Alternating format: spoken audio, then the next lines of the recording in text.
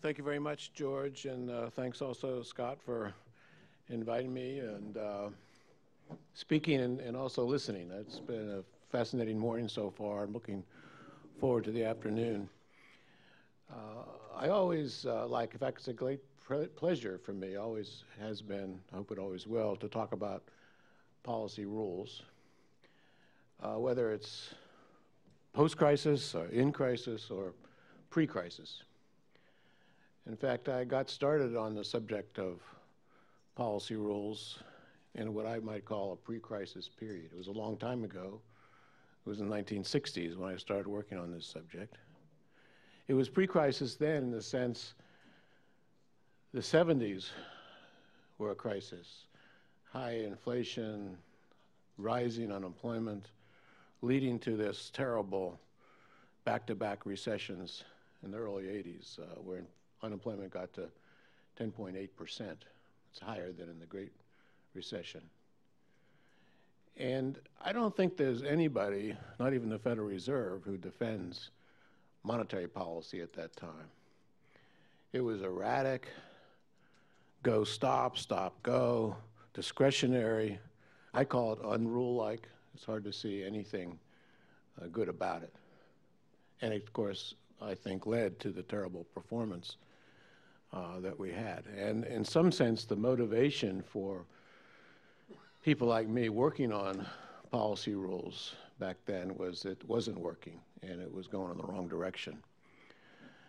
I think the post-crisis research in the sense of post that period was remarkable because there were major changes in policy. And I think a lot of them were in the direction of more rule-like policy, more focused, less discretion. A lot of it began with Volcker. Volcker, of course, appointed by Jimmy Carter, but I think then continued through much of Greenspan's term. And the performance, I don't think there's much debate in this either, was good. I mean, not perfect, but we had economists call it the Great Moderation. When I first noticed this, I called it the long boom. I still like that term, but the Great Moderation became a more common term to refer to it. But business cycles were small, inflation came down, unemployment came down. It was a lot to write home about. It was a terrific period. Now, unfortunately, this I call more rule-like behavior morphed at some time into another pre-crisis period. And that pre-crisis period was when we seemed to deviate from these kind of rule-like policy before. And I've pointed to the 2003, 4, 5 period as indicative of that. And you can see that with policy rules. Some of the ones that David Papel showed in his charts.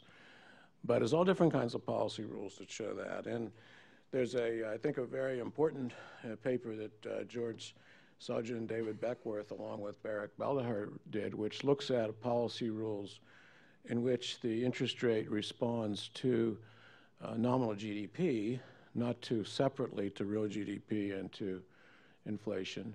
And they find the same kind of thing, and it was an off-track, off-the-rails type of policy.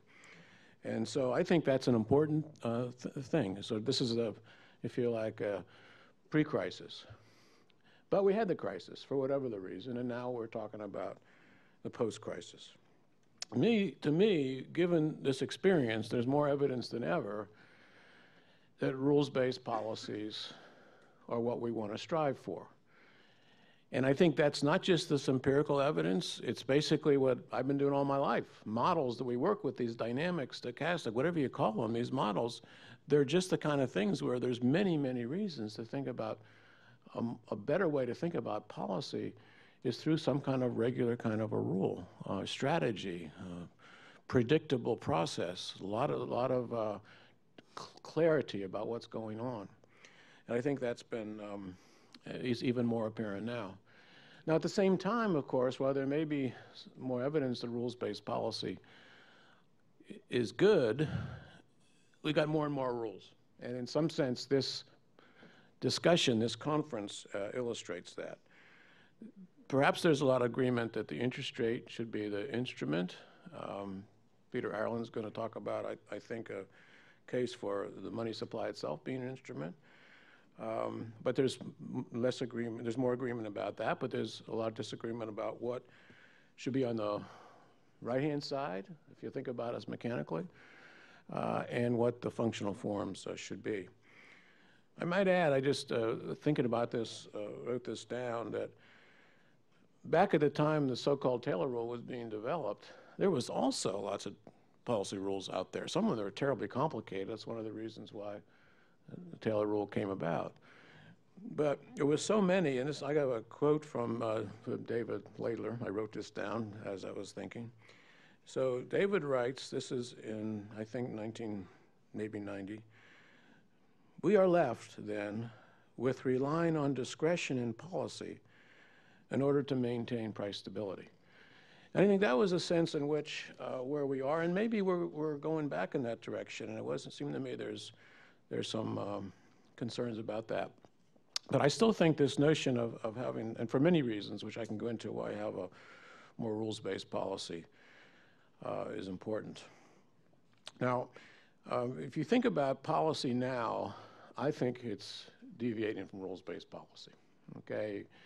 Some of it is even a little weird, what's going on, quite frankly, around the world, not just the United States. There's a wonderful headline, front-page story in the Wall Street Journal a couple weeks ago, stimulus efforts get weirder, referring to central banks. I think in that case they were talking about the ECB doing what the Japanese did. But there's, as I mentioned in a few minutes, a lot of things going on around the world.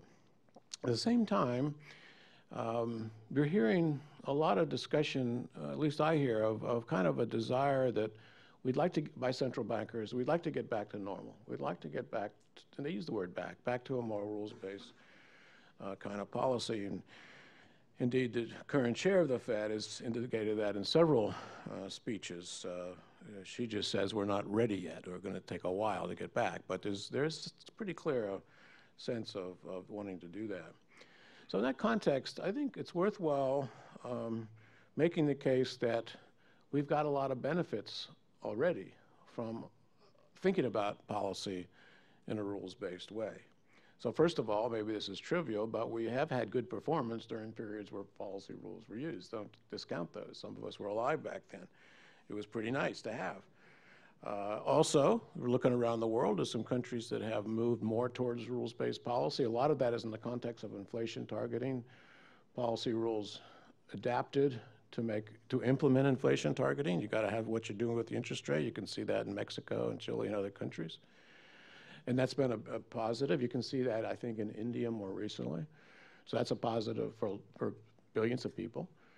It's not the case all over. Brazil's had their troubles. South Africa's having its troubles. But again, that's kind of makes the case that we ought to sort of strive for something more rules-based.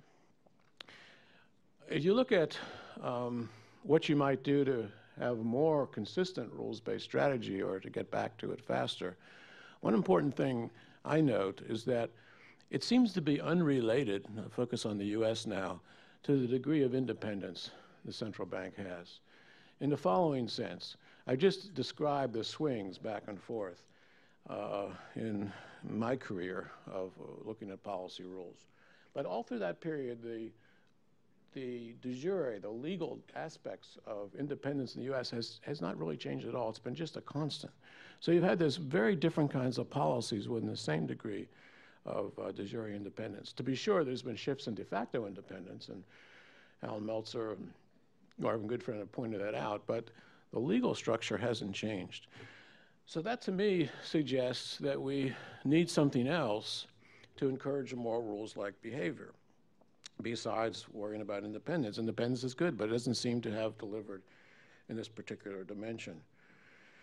So I began to think a few years ago that, well, maybe there's something else that could be done, and began to think myself about maybe there's some legislative remedies. People kept asking me, is there some legislative thing that you could do to move us back and have us not deviate in the future so much from policy rules? So I began to think about it, and a talk I gave at the annual Cato Monetary Conference. I see Jim Dorn there.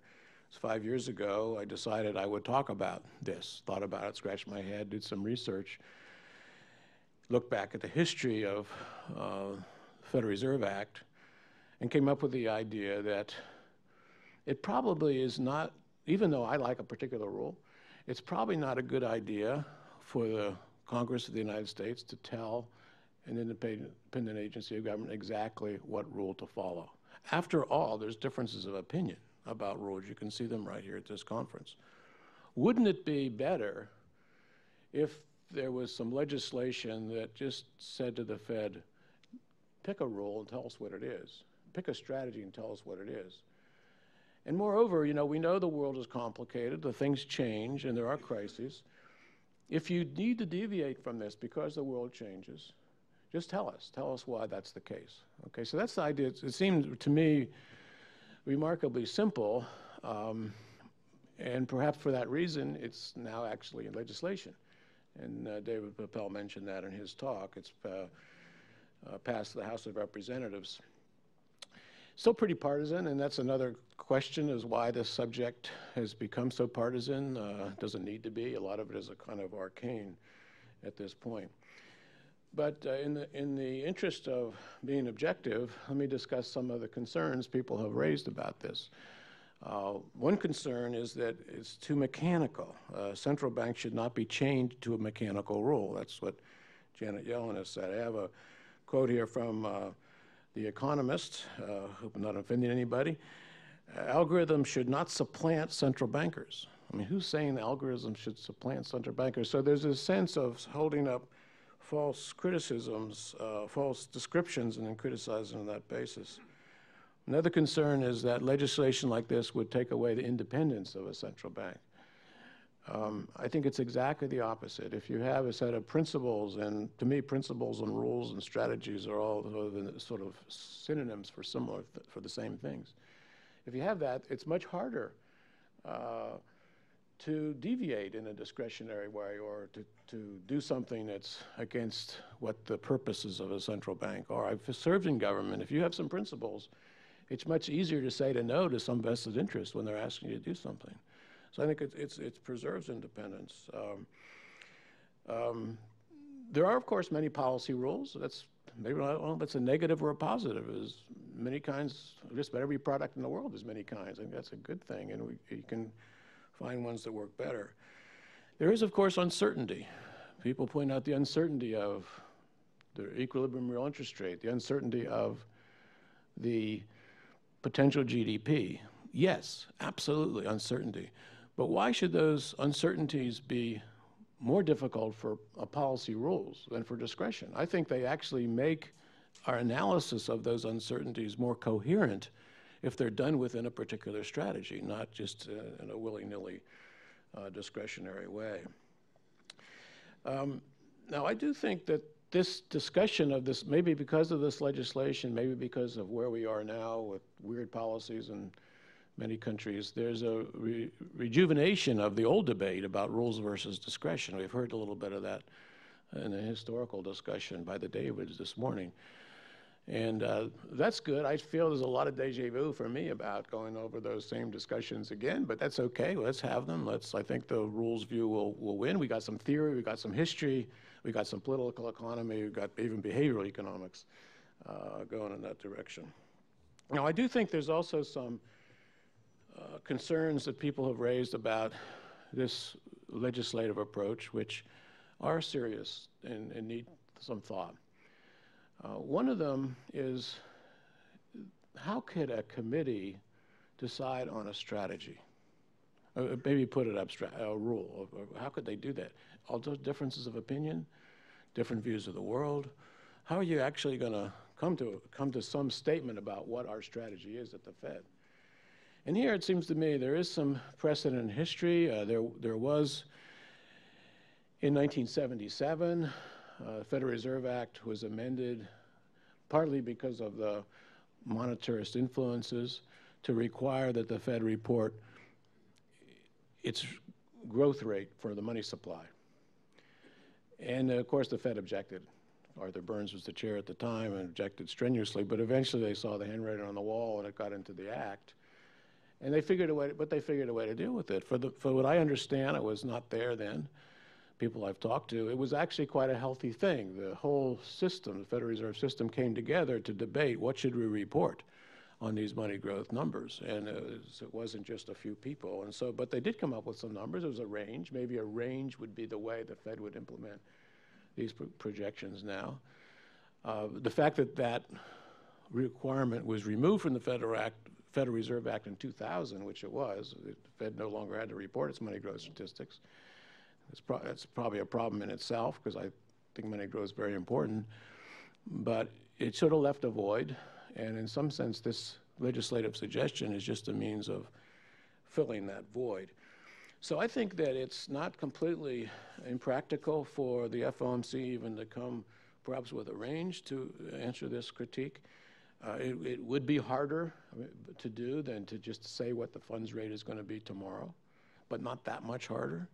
You do have dissents. Dissents are possible in the Federal Reserve Act. Maybe some people won't agree to that stupid rule you decided on. That's okay. You dissent and find a way to dissent. That's in the way the Act is written at this point.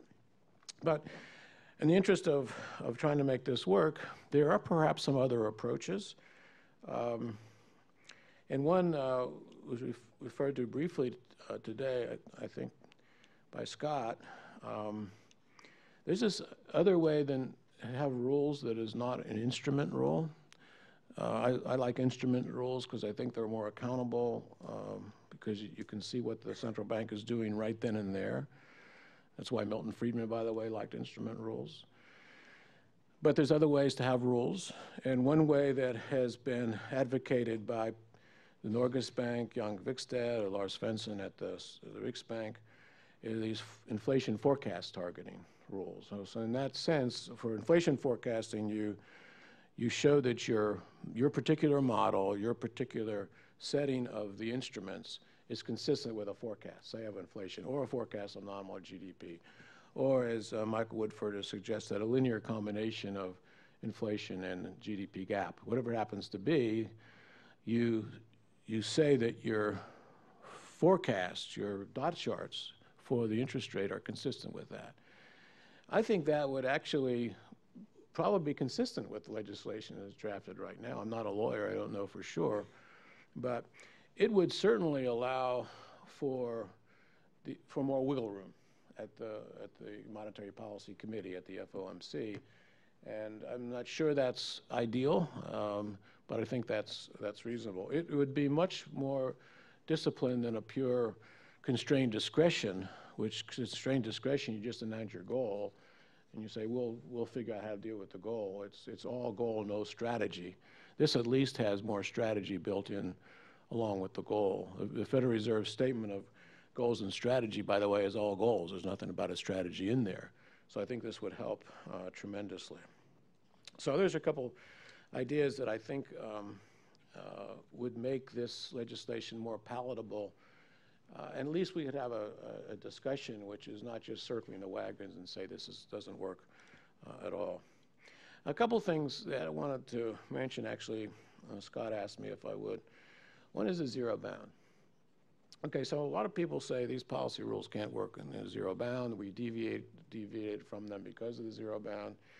Well, first of all, the zero bound is not the only reason policymakers have deviated. There was no zero bound problem in 2003, 4, and 5.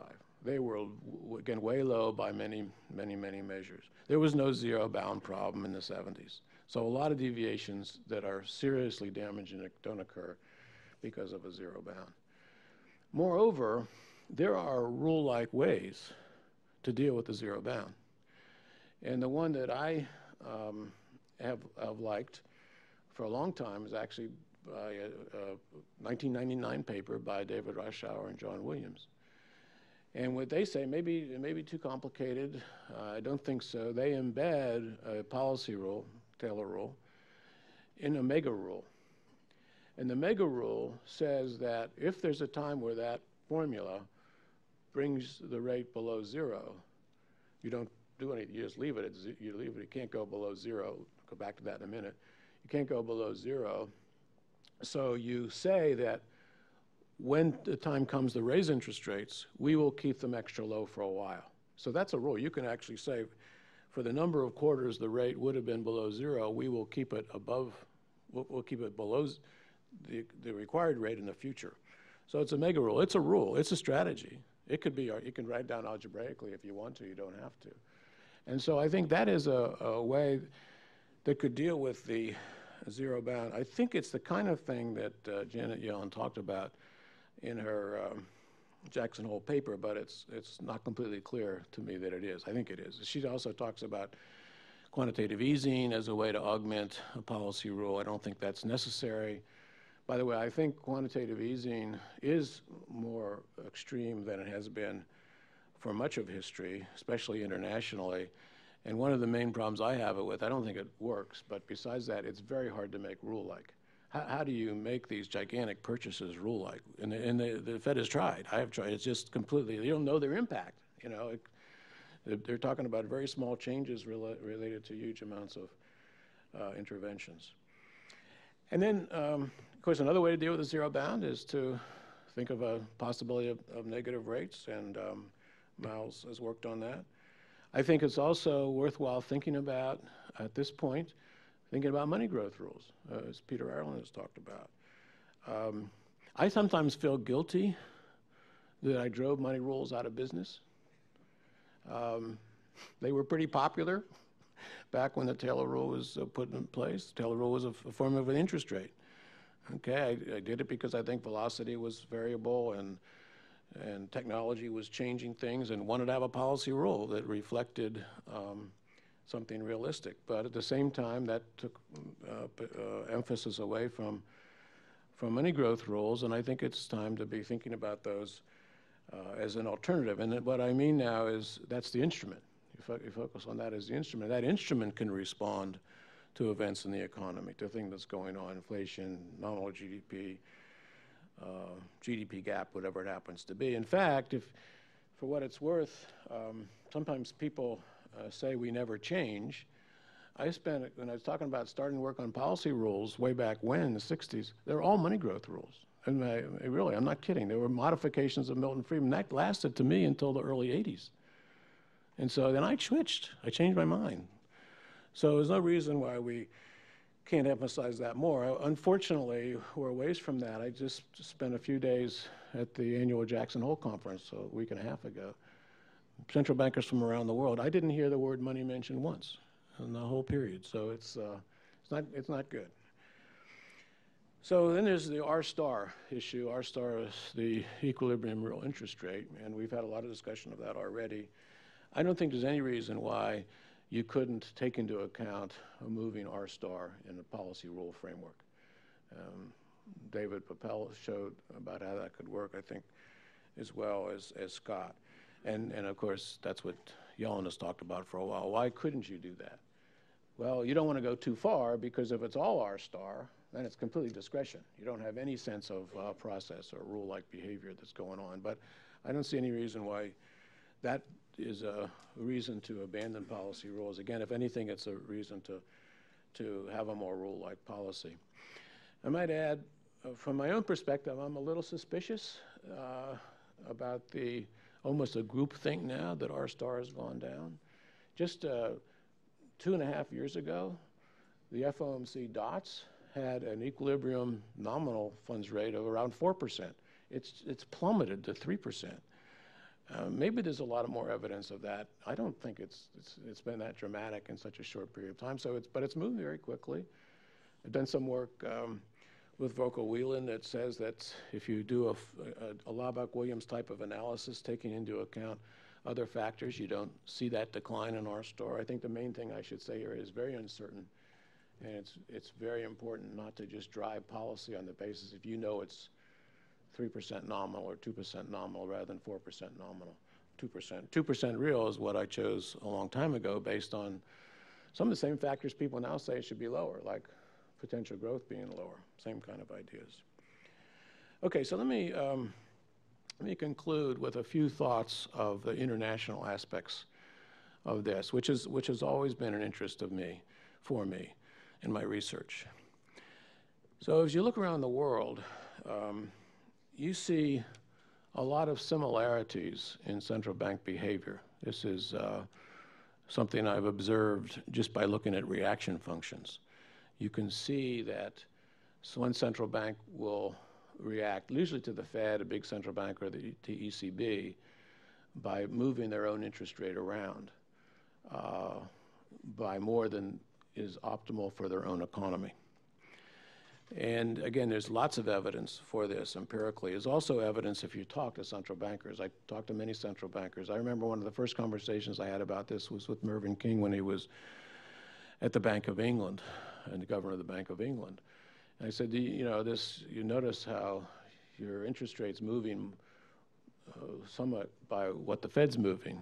He didn't bat an eye. Well, we have to worry about the exchange rate, John. What do you think? And so it's been there a long time. And it's very clear. There's also that's kind of a contagion of policy.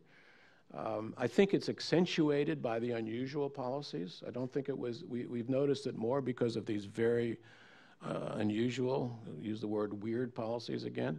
And it's particularly noticeable with respect to quantitative easing. The quantitative easing really began big time in the US.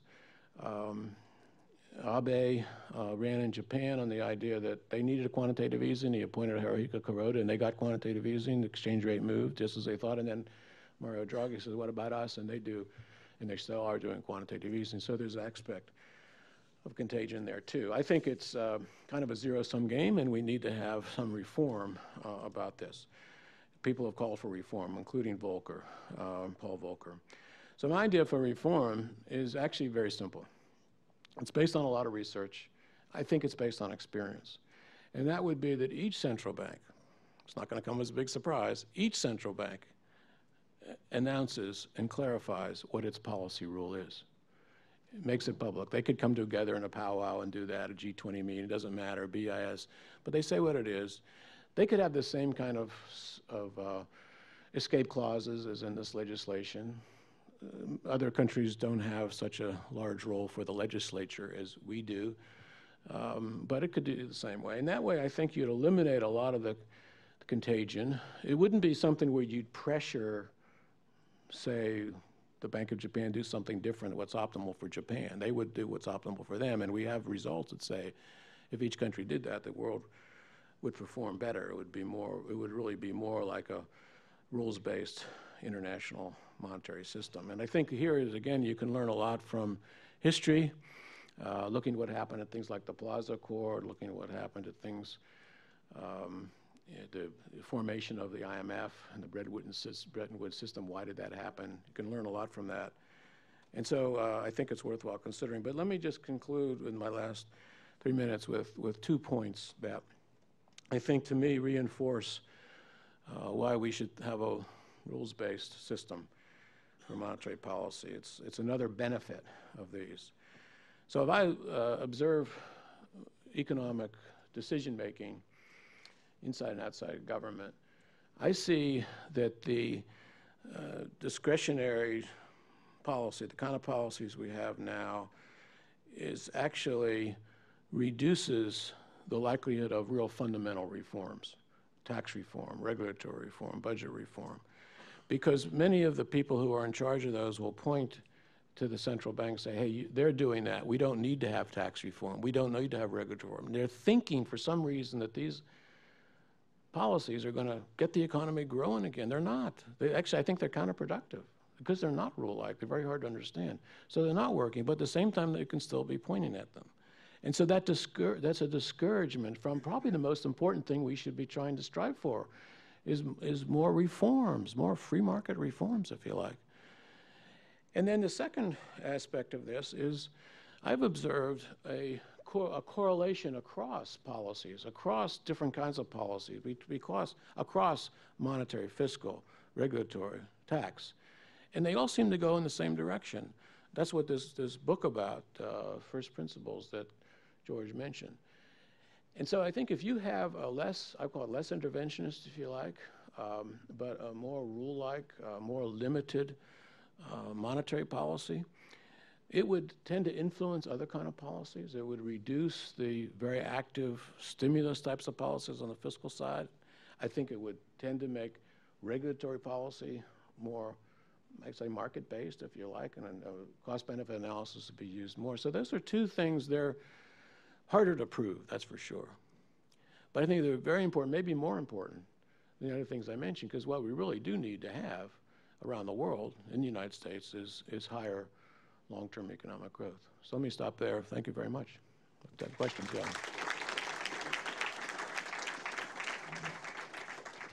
Happy to take questions if anybody has any. David?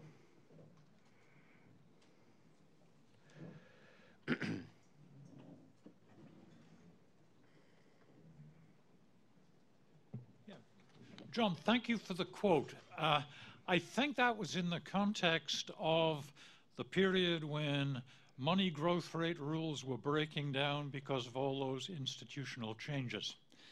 Now, I don't want to go back to money growth rules again, but like you, I'm really concerned that central banks don't discuss money growth. And I did indeed like the device that Otmar Issing had at the European Central Bank of a reference value for broad money growth, which acted as a kind of check on what all the other models were telling them.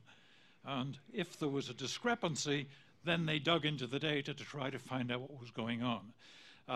They gave that up at just the wrong time, as the history of European monetary policy in the last few years shows. But if you are going to go back, and I thought I heard you being sympathetic, to taking notice of money growth, you're going to have to worry about what determines it, and you're going to have to worry about what you might do about that. And that is going to take you back to the quantity of high-powered money. And if you are going to worry about the behavior of the quantity of high-powered money, it seems to me you are going to have to worry about the necessity, in some circumstances, particularly near the zero lower bound, of indulging in what used to be called open market operations, and now we call quantitative easing. So I wonder if you could comment on your hostility to quantitative easing, just given these considerations. Maybe I misread the degree of your hostility. No, I don't think you misread it. First of all, open market operations and quantitative easing I distinguish by the magnitudes, number one, but also the disconnect between those decisions and the policy rate. Right now, actually since the fall of 2008, the Fed has made a disconnect between the policy rate and high-powered money. And it occurred originally because they finally gave up on sterilizing, and they let the balance sheet rise, and the interest rate plummeted. It actually plummeted well below the FOMC targets. And at that point, they said, well, for the future, we will use interest on excess reserves to affect the interest rate, okay? So they have severed that. I don't like that as a long-term proposition. Didn't mention that in my talk, because I think that but it answers your question to some extent. That disconnect pulls that interest rate decision away from the quantity decision, right? You can do whatever quantity you want of QE, trillions, and affect the policy rate by interest on reserves. That's what the Europeans are doing. That's what the Bank of Japan is doing. And even when you go in, and it also allows, whether you like it or not, negative policy rates, because that's where the central bank has the ability to bring it down below zero. It's just a reversing the sign on the interest rates. To me, that adds a lot of discretion to monetary policy. So I like the connection, as part of what I mean, that connection between the quantities and the price, quantities and the interest rate. We've had it for a long time. Regular people, it makes sense. The central bank is deciding things on the basis of its quantity of its supplying. And also, if everything's based on interest on excess reserve, that is really an administered rate. It's not a market rate.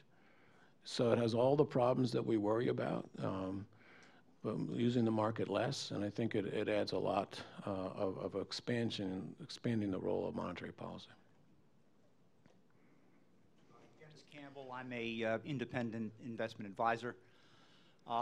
Should we return to the days of a single mandate for the Fed? And should we permit such flexibility regarding price stability by the Fed? More specifically, is there an empirical basis for believing that a 2% rate of inflation is better for the economy than zero inflation, or for that matter, 5% inflation? So on the second point, the 2%, actually, believe it or not, that comes from the Taylor rule. Sometimes I feel guilty about that one too. And the reason was that it was thought to be pretty close to zero. The notion that the inflation rate had to be low enough that it wasn't interfering with people's decisions, the bias, upward measure, and the bias of inflation. Maybe 2 was too high, 1.5, not a very attractive number. So that's where it came from. I do worry about it sometimes in retrospect, though, because I think it creates an asymmetry or creates a misunderstanding. For example, right now I frequently hear, hey, the inflation rate is less than 2. Why shouldn't we have zero interest rates? There's a notion that because it's less than your target, you have to have your foot on the floor. That's not what policy rules tell you, but it's sort of a common thing that happens in sophisticated people as well as people that are just looking at this casually. With respect to the dual mandate, I, in my deepest of thinking, worry about the unemployment part of that mandate, because I think it tends to generate more activist interventionist policies. For all of Volcker's term, for all of Greenspan's term, they never talked about the dual mandate. The communiques from Washington to New York didn't talk about the dual mandate. That started in 2008, really. And so for what it's worth, I worry about it. As a practical matter, though, I think, like, why fight that battle when the battle about policy rules in a way, because most policy rules respond to both things, to respond to real variables and to avoid. Why not just have the debate about that rather than to get into this more complicated part of the dual mandate? So that's where I am at this point. Larry White from GMU again. You mentioned Janet Yellen's desire to get back to re-normalize the conduct of monetary policy, but she's also said that she doesn't want to shrink the Fed's portfolio, which has gone to $4 trillion from $1 trillion. Do you think the two things are compatible, or do you think that the Fed's QE has to be reversed in order to get back to normal conduct of monetary policy? Yeah, I think that they're incompatible for some of the reasons I just mentioned to David Laidler. The connection between reserves that the Fed supplies and the interest rate, I think, is an important one to have with respect to monitoring monetary policy, explaining monetary policy. It worked for a long time, so I think that's important. It also, if that's your modus operandi, it reduces the chances of these gigantic quantitative easings, which I worry about myself. So partly it's your mode of operation doesn't include that. Of course, it could in some emergency, but I think as a normal way of doing monetary policy, it is not good. I mean, it would be in principle possible to get the balance sheet back to normal levels and then do QE. So it's possible. I just think it's less likely than if your balance sheets there are ready to do the work at any time in both directions. In the paper that Janet Yellen presented at Jackson Hole, she had that in there as an instrument you would use in certain circumstances. So it wasn't just abnormal policy. It seemed to me to be normal policy, and that's what I think is not good to do. Now, this is like so many other things. Lots of debate about that. A lot of debate about whether the Fed should have a large balance sheet. Some are saying it's necessary for liquidity purposes. Some are saying that there's a reason for the government to provide liquidity at that very short end of the market. The Treasury could do that, but I think just fine if they wanted to. It doesn't have to be the Fed. Yeah. Last question.